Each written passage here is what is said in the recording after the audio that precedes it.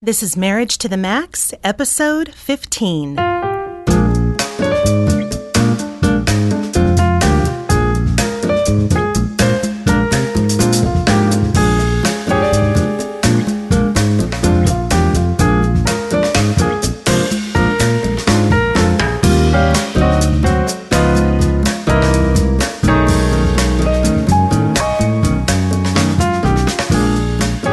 Welcome to another episode of Marriage to the Max. I am your host, Kelly Hurst. This is Brett Hurst. And this is my husband, Brett Hurst. And we are marriage educators and co-founders of Home Encouragement. Yes, again. And this podcast is designed to help you take your marriage to the next level. Our hope is really simple. It's just to encourage you in your marriage relationship. We believe healthy marriage should be a front burner conversation, and we're here to help that happen. Yes, we are. So in this episode, we will be discussing introverts versus extroverts and the challenge that can bring to a relationship. Absolutely. There's no challenge. Well, today's topic stems from a conversation that I had recently with some younger married female friends of mine, all of who are precious young girls, and most of them have been married like a year, 2 years, 3 years, kind of that genre of young wife. And one of the things that they all have in common is that they are very opposite from their husbands in terms of being introverted or extroverted. Okay. And so they were sharing that this difference has kind of become a little problematic in their marriage relationship. And because I can truly, fully understand this predicament because you and I are so very different. You see, I don't see it that way. You wouldn't. I thought it might be worth drilling down and actually doing a podcast episode on this because I think this is something that comes up in marriage. And so hopefully this will be interesting to our audience who is married to someone opposite. It most definitely comes up all the time. So first of all, I think it's probably essential to remind our audience that if you are married to someone whose personality is quite different from yours, you are in very good company because the majority of people marry people that are different from them, usually opposite from them. Why do you think that is? Well, because I think we look for people in our romantic relationships who have different strengths than we have. And we're usually drawn to people who are a little different from us. I just want to say, I think sometimes people date people that are quite like them, but then when they want to get married, they tend to date. They tend to settle with, not settle. That is quite a theory. Well, because you don't marry someone you don't date. So, say what? You're saying like people you date versus people you marry, but you marry someone you date. So I've just seen that pattern happen a lot with people where they tend to, the early dating part, if they've dated a lot, is to date people that are more like them. But then when it's time to get married, they end up with somebody who's not like them at all because of what you were saying, the complimentary thing. Well, and I think we need someone to compliment us. I mean, compliment us and tell us how great we are, absolutely. But compliment us in terms of our strengths and our differences. I think it pulls us out of our own selfishness if we let the process work, which we're going to kind of dig into a little bit later. But, one wise person said that if the two of you are exactly alike, one of you is unnecessary. I like that quote. I think that's true. But the process of living with someone year after year who is different from us and processes relationships and people different from us or differently from us, that can be really challenging. As you have mentioned to me a time or two. Indeed. In our marriage. So I think just because we could spend like a lot of time unpacking the full definition of what an introvert is, the complete definition of what an extrovert is. But for the sake of today's conversation, we're going to keep it really simple. And we're going to define these two ends of the spectrum this way. Extroverts get their energy from other people. They are energized by being with other people, generally speaking. And introverts generally are energized by being alone. Right. And people can be kind of split down the middle. Yeah, absolutely. But just for the sake of this conversation, because this is what led up to this podcast episode, was this conversation I was having with these young women. That was the frustration, was who needs to be around people all the time and who really kind of needs more of that quiet, solitude, downtime, doesn't want to be in conversation 24 hours a day. Well, please don't let me derail you in any way. I never do. So where my conversation with my young friends landed was they were finding themselves being critical of their husbands based on how much or how little they needed people, needed to be around people, and vice versa. Their husbands thought that they were weird for how much or how little they needed to be around other people. Okay. And so I think the truth is the temptation to view someone else who is different from us as weird is kind of key here. And I mean, you could apply this to a lot of different areas of marriage, but particularly this. The introvert looks at the extrovert and says, why do you need to be around people all the time? What's up with that? Yeah, like, are you so needy? You're a people pleaser. It can get to that point. Or the extrovert looks at the introvert and says, you're the most boring person in the world. Don't you ever want to meet new people? Don't you ever want to, get out of the house and do fun things? That's right. Did I ever say that to you? Maybe not in those words, but okay. So, of course, you and I are not naive about this topic because we have had to learn a little bit how to dance of experience in this one. This issue. You, Brett, are a true extrovert. Really? You think so? In the sense that you are really energized by people. Not to say that you don't like your downtime, and we're going to get to that in just a second, but, you really do love people. You love conversation. You love encouraging people. I mean, that's partly of why you're a pastor. And so that's your shtick. I mean, you like to be around people. Okay. And so that's you. And although I'm kind of a mix of the two, really at my core, you definitely are. I'm really kind of more of an introvert. I can only go so long being around people before I start to kind of shut down. I really crave quiet and solitude. That's kind of how I recover. And so you eventually get there too, but you can go a whole lot longer than I can before you start to kind of crave downtime. You're just kind of wired that way. So like the wedding thing, when we go to weddings...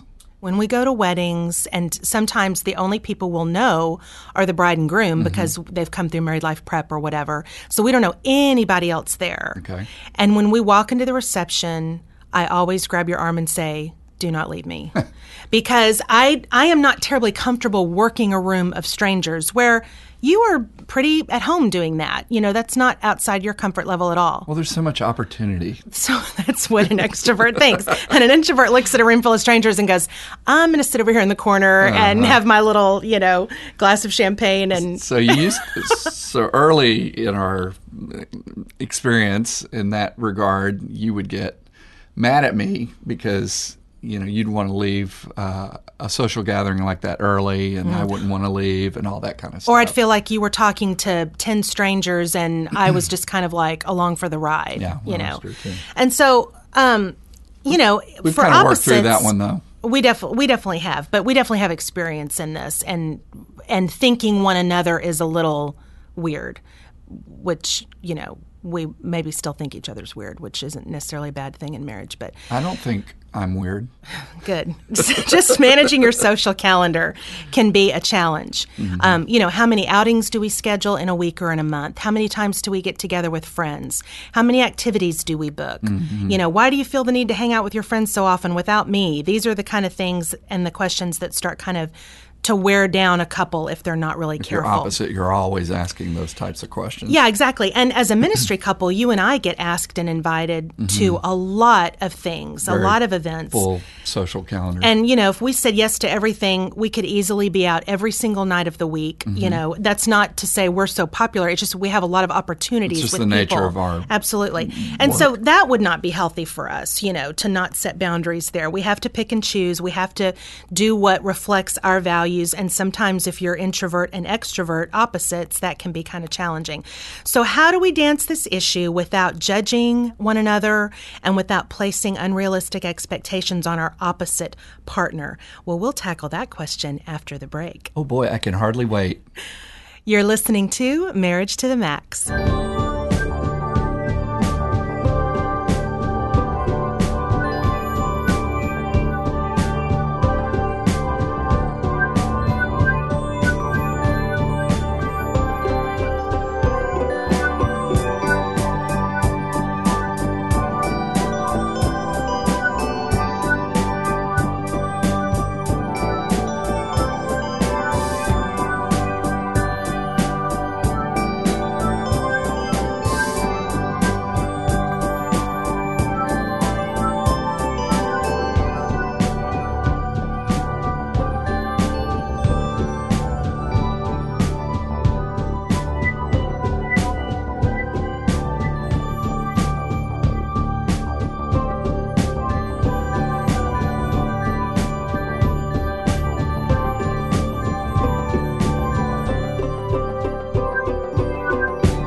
So welcome back to Marriage to the Max, and we are continuing our conversation about introverts versus extroverts. So there are some ways that you can kind of tackle this problem if this bubbles up for you. And do tell. One of the ways that you can do this is, I think, and this is a really important thing, is to be respectful about the way your spouse is wired. What do you mean respectful? Well, the truth is, at one time, your introverted or extroverted spouse's nature was attractive to you. In other words, that's something that was part of what got you excited about that person in the first Exactly. place. It was something that you were not, and you were drawn to that. So why, after you're married, is that now a liability? Because you got to live with that person. You have to view this as a strength that you don't have. And yes, it can be frustrating sometimes, but it doesn't mean you have to be just like your partner. But when you start to view your partner as weird or less than the way you're wired, that's when you're going to kind of move into a problematic situation. So just to be respectful about how they're wired. Yes, it's different from you, but that's a good thing too. You know, so what's the next way we can kind of manage this? Well, extroverts, avoid what we would say is avoid you never want to do anything. Script, yeah, exactly. Don't ever use that line. Don't put an introvert down for wanting to have the downtime and wanting to even shut down a little bit. Learn to understand that your introverted spouse is not energized by people. Yeah. Not only are they not energized by people, they're kind of depleted by people in too much of a good thing kind of thing. And it's not that they don't like people. Right. It's just that being with too many people for too long is draining for them, just kind of makes them shut down a little bit. So don't be judgmental about that. Just accept the fact that you're married to someone who's going to want to be around people in small doses. I'm totally kidding. Wow, you say that just so positively. I'm totally kidding. I remember a couple that came through Married Life Prep, and this was a huge kind of light bulb moment for them because he was an introvert and she was an extrovert. But the thing is he was in a sales job. And so all day long at work, he was constantly talking and being with people and, doing his sales job. And he was great at what he did. He'd come home and just be absolutely wiped out and wouldn't want to have a conversation at all. And she's like bubbling over and wanting to talk about the day and everything. And they kind of put those two things together. Like he uses all of his capital while he's working. His relationship capital. Exactly. And he feels depleted when he comes home. I can totally get that, as an introvert. So extroverts, you got to into that phase. Yeah, you have to kind of avoid that script of, kind of putting your introvert partner down. So the thing we say to introverts is you need to avoid the script that says, why do you need to be with people all the time? What's wrong with you? That's a judgment that you're making, and it will not end well. You need to especially avoid this phrase, why do you want to be around everyone else but me? Yeah, and I think sometimes we've seen this with a lot of couples that when an introvert is asking that question of an extrovert, frequently there's even a suspicion that's coming alongside that, like either something sinister going on or kind of more what you were implying a second ago, that the person feels inadequate. Right. Like, I'm just not interesting enough for you. Yeah, or I'm not fun enough or exactly. whatever. Which is not necessarily the case. Yeah, but when you ask an extrovert that question, why do you want to be around everyone else but me? The pat answer from your extroverted spouse is going to be, because you never want to do anything. So don't ask that question because you're not going to get the best answer. Introverts need to understand that their extroverted spouses are energized by being around people and by engaging in a lot of conversation, by telling stories, by laughing. That's where they feel at home. That's where they kind of gain their energy. So if you're an introvert, try not to look at that as a liability because that's actually something that's kind of cool. And the longer you're married, we always say this, you kind of morph a little bit. We definitely have. And so you kind of, if you're smart, you can kind of gain one another's strengths, which is a cool thing, because I think I've gotten a little bit more comfortable, with being with people and talking and making small talk just because you've kind of rubbed off on me. And recently you've been out of town uncharacteristically a lot, and so I've been home alone. Our kids are off at school, and we don't have the dog anymore and all that kind of stuff, so I was all alone. Did you survive? Oh, yeah. Wasn't too bad at all, actually. I think it's just that is my ideal situation. To be alone like when that. It's quiet at the house. Oh my gosh, I love that. Right. But after a while, you start craving time with people. Yeah. Well, with my wife. Yeah. Absolutely. Well, what's the next thing we can do to kind of manage it better? I think setting healthy boundaries is always good. Sometimes we look at our calendar. In our case, this happens all the time. We've got 4 evenings in a row that we have to be socially engaged with others, and we'll just kind of see that coming, and we'll anticipate. We had to learn this, that we need to put cushions in there so that we're not just, so we're not wearing ourselves out, but also that we're not potentially raising this stress, not just for you, but particularly for you, since you're more introverted than I am, that you won't have that shutting down period. Right. And then for me as a double extrovert, then I won't wear out, because that's a kind of a misunderstood thing about extroverts is even though they do get energy from people, they're not Energizer bunnies. Eventually you've got to. Might seem that way in the short run. In the long run, they're going to burn out. So we had to kind of learn when we're doing our calendars, which a few years ago we figured out how to kind of sync those things so that the family calendar and social engagements and teaching and all that kind of stuff, we kind of work together a little bit better now. But for a while there was a time where you might have 2 or 3 say important presentations to make, and I would look at your calendar and go, well, you don't have any recovery time afterwards. You got to, like you said, put those kind of cushions before and after and create some space. Yeah, at first I would get defensive about that, but now I really see that as a gift you give to me to be helping me do that. I look at it as a way you take care of me. Aww, which is really nice. Okay, and then the last way that we... Still going. Still going. Sorry, I wanted to interrupt with that old Energizer Bunny. That's right. I'm surprised you didn't buy one at Toys R Us for our... Okay, so the last thing that we talk about is just to make the time when you're together the most engaging place on Earth. Now, what in the world do you mean? If your partner wants to spend time with everyone else but you can ask yourself what you're bringing to the time that you spend together. If you're negative, if you're complaining, if you don't ever want to talk, or if you're nagging, I probably wouldn't want to hang out with you either, you know? So make sure that your house and the time that you're spending together is meaningful time. It's energizing time together. It's attractive. Yeah, exactly. So particularly if you're an introvert, so that your extrovert partner isn't preferring to be with everybody else but you. Kind of bring it to the table. Play full out when you're hanging out together and enjoying each other's time. I think it's an outstanding idea, Cal. Make your time positive and meaningful, and you might find out that your little extrovert wants to sit on the couch with just you and nobody else. I think that's where we're at now. I want to sit by you any chance I can. Yay! Well, if you'd like to contact us, you can find us at marriagetothemax.org. You can also check out homeencouragement.org, or you can email us at thehursts@homeencouragement.org. We also hope you will follow us on Facebook and Twitter. Until next time, remember, healthy marriage, healthy world.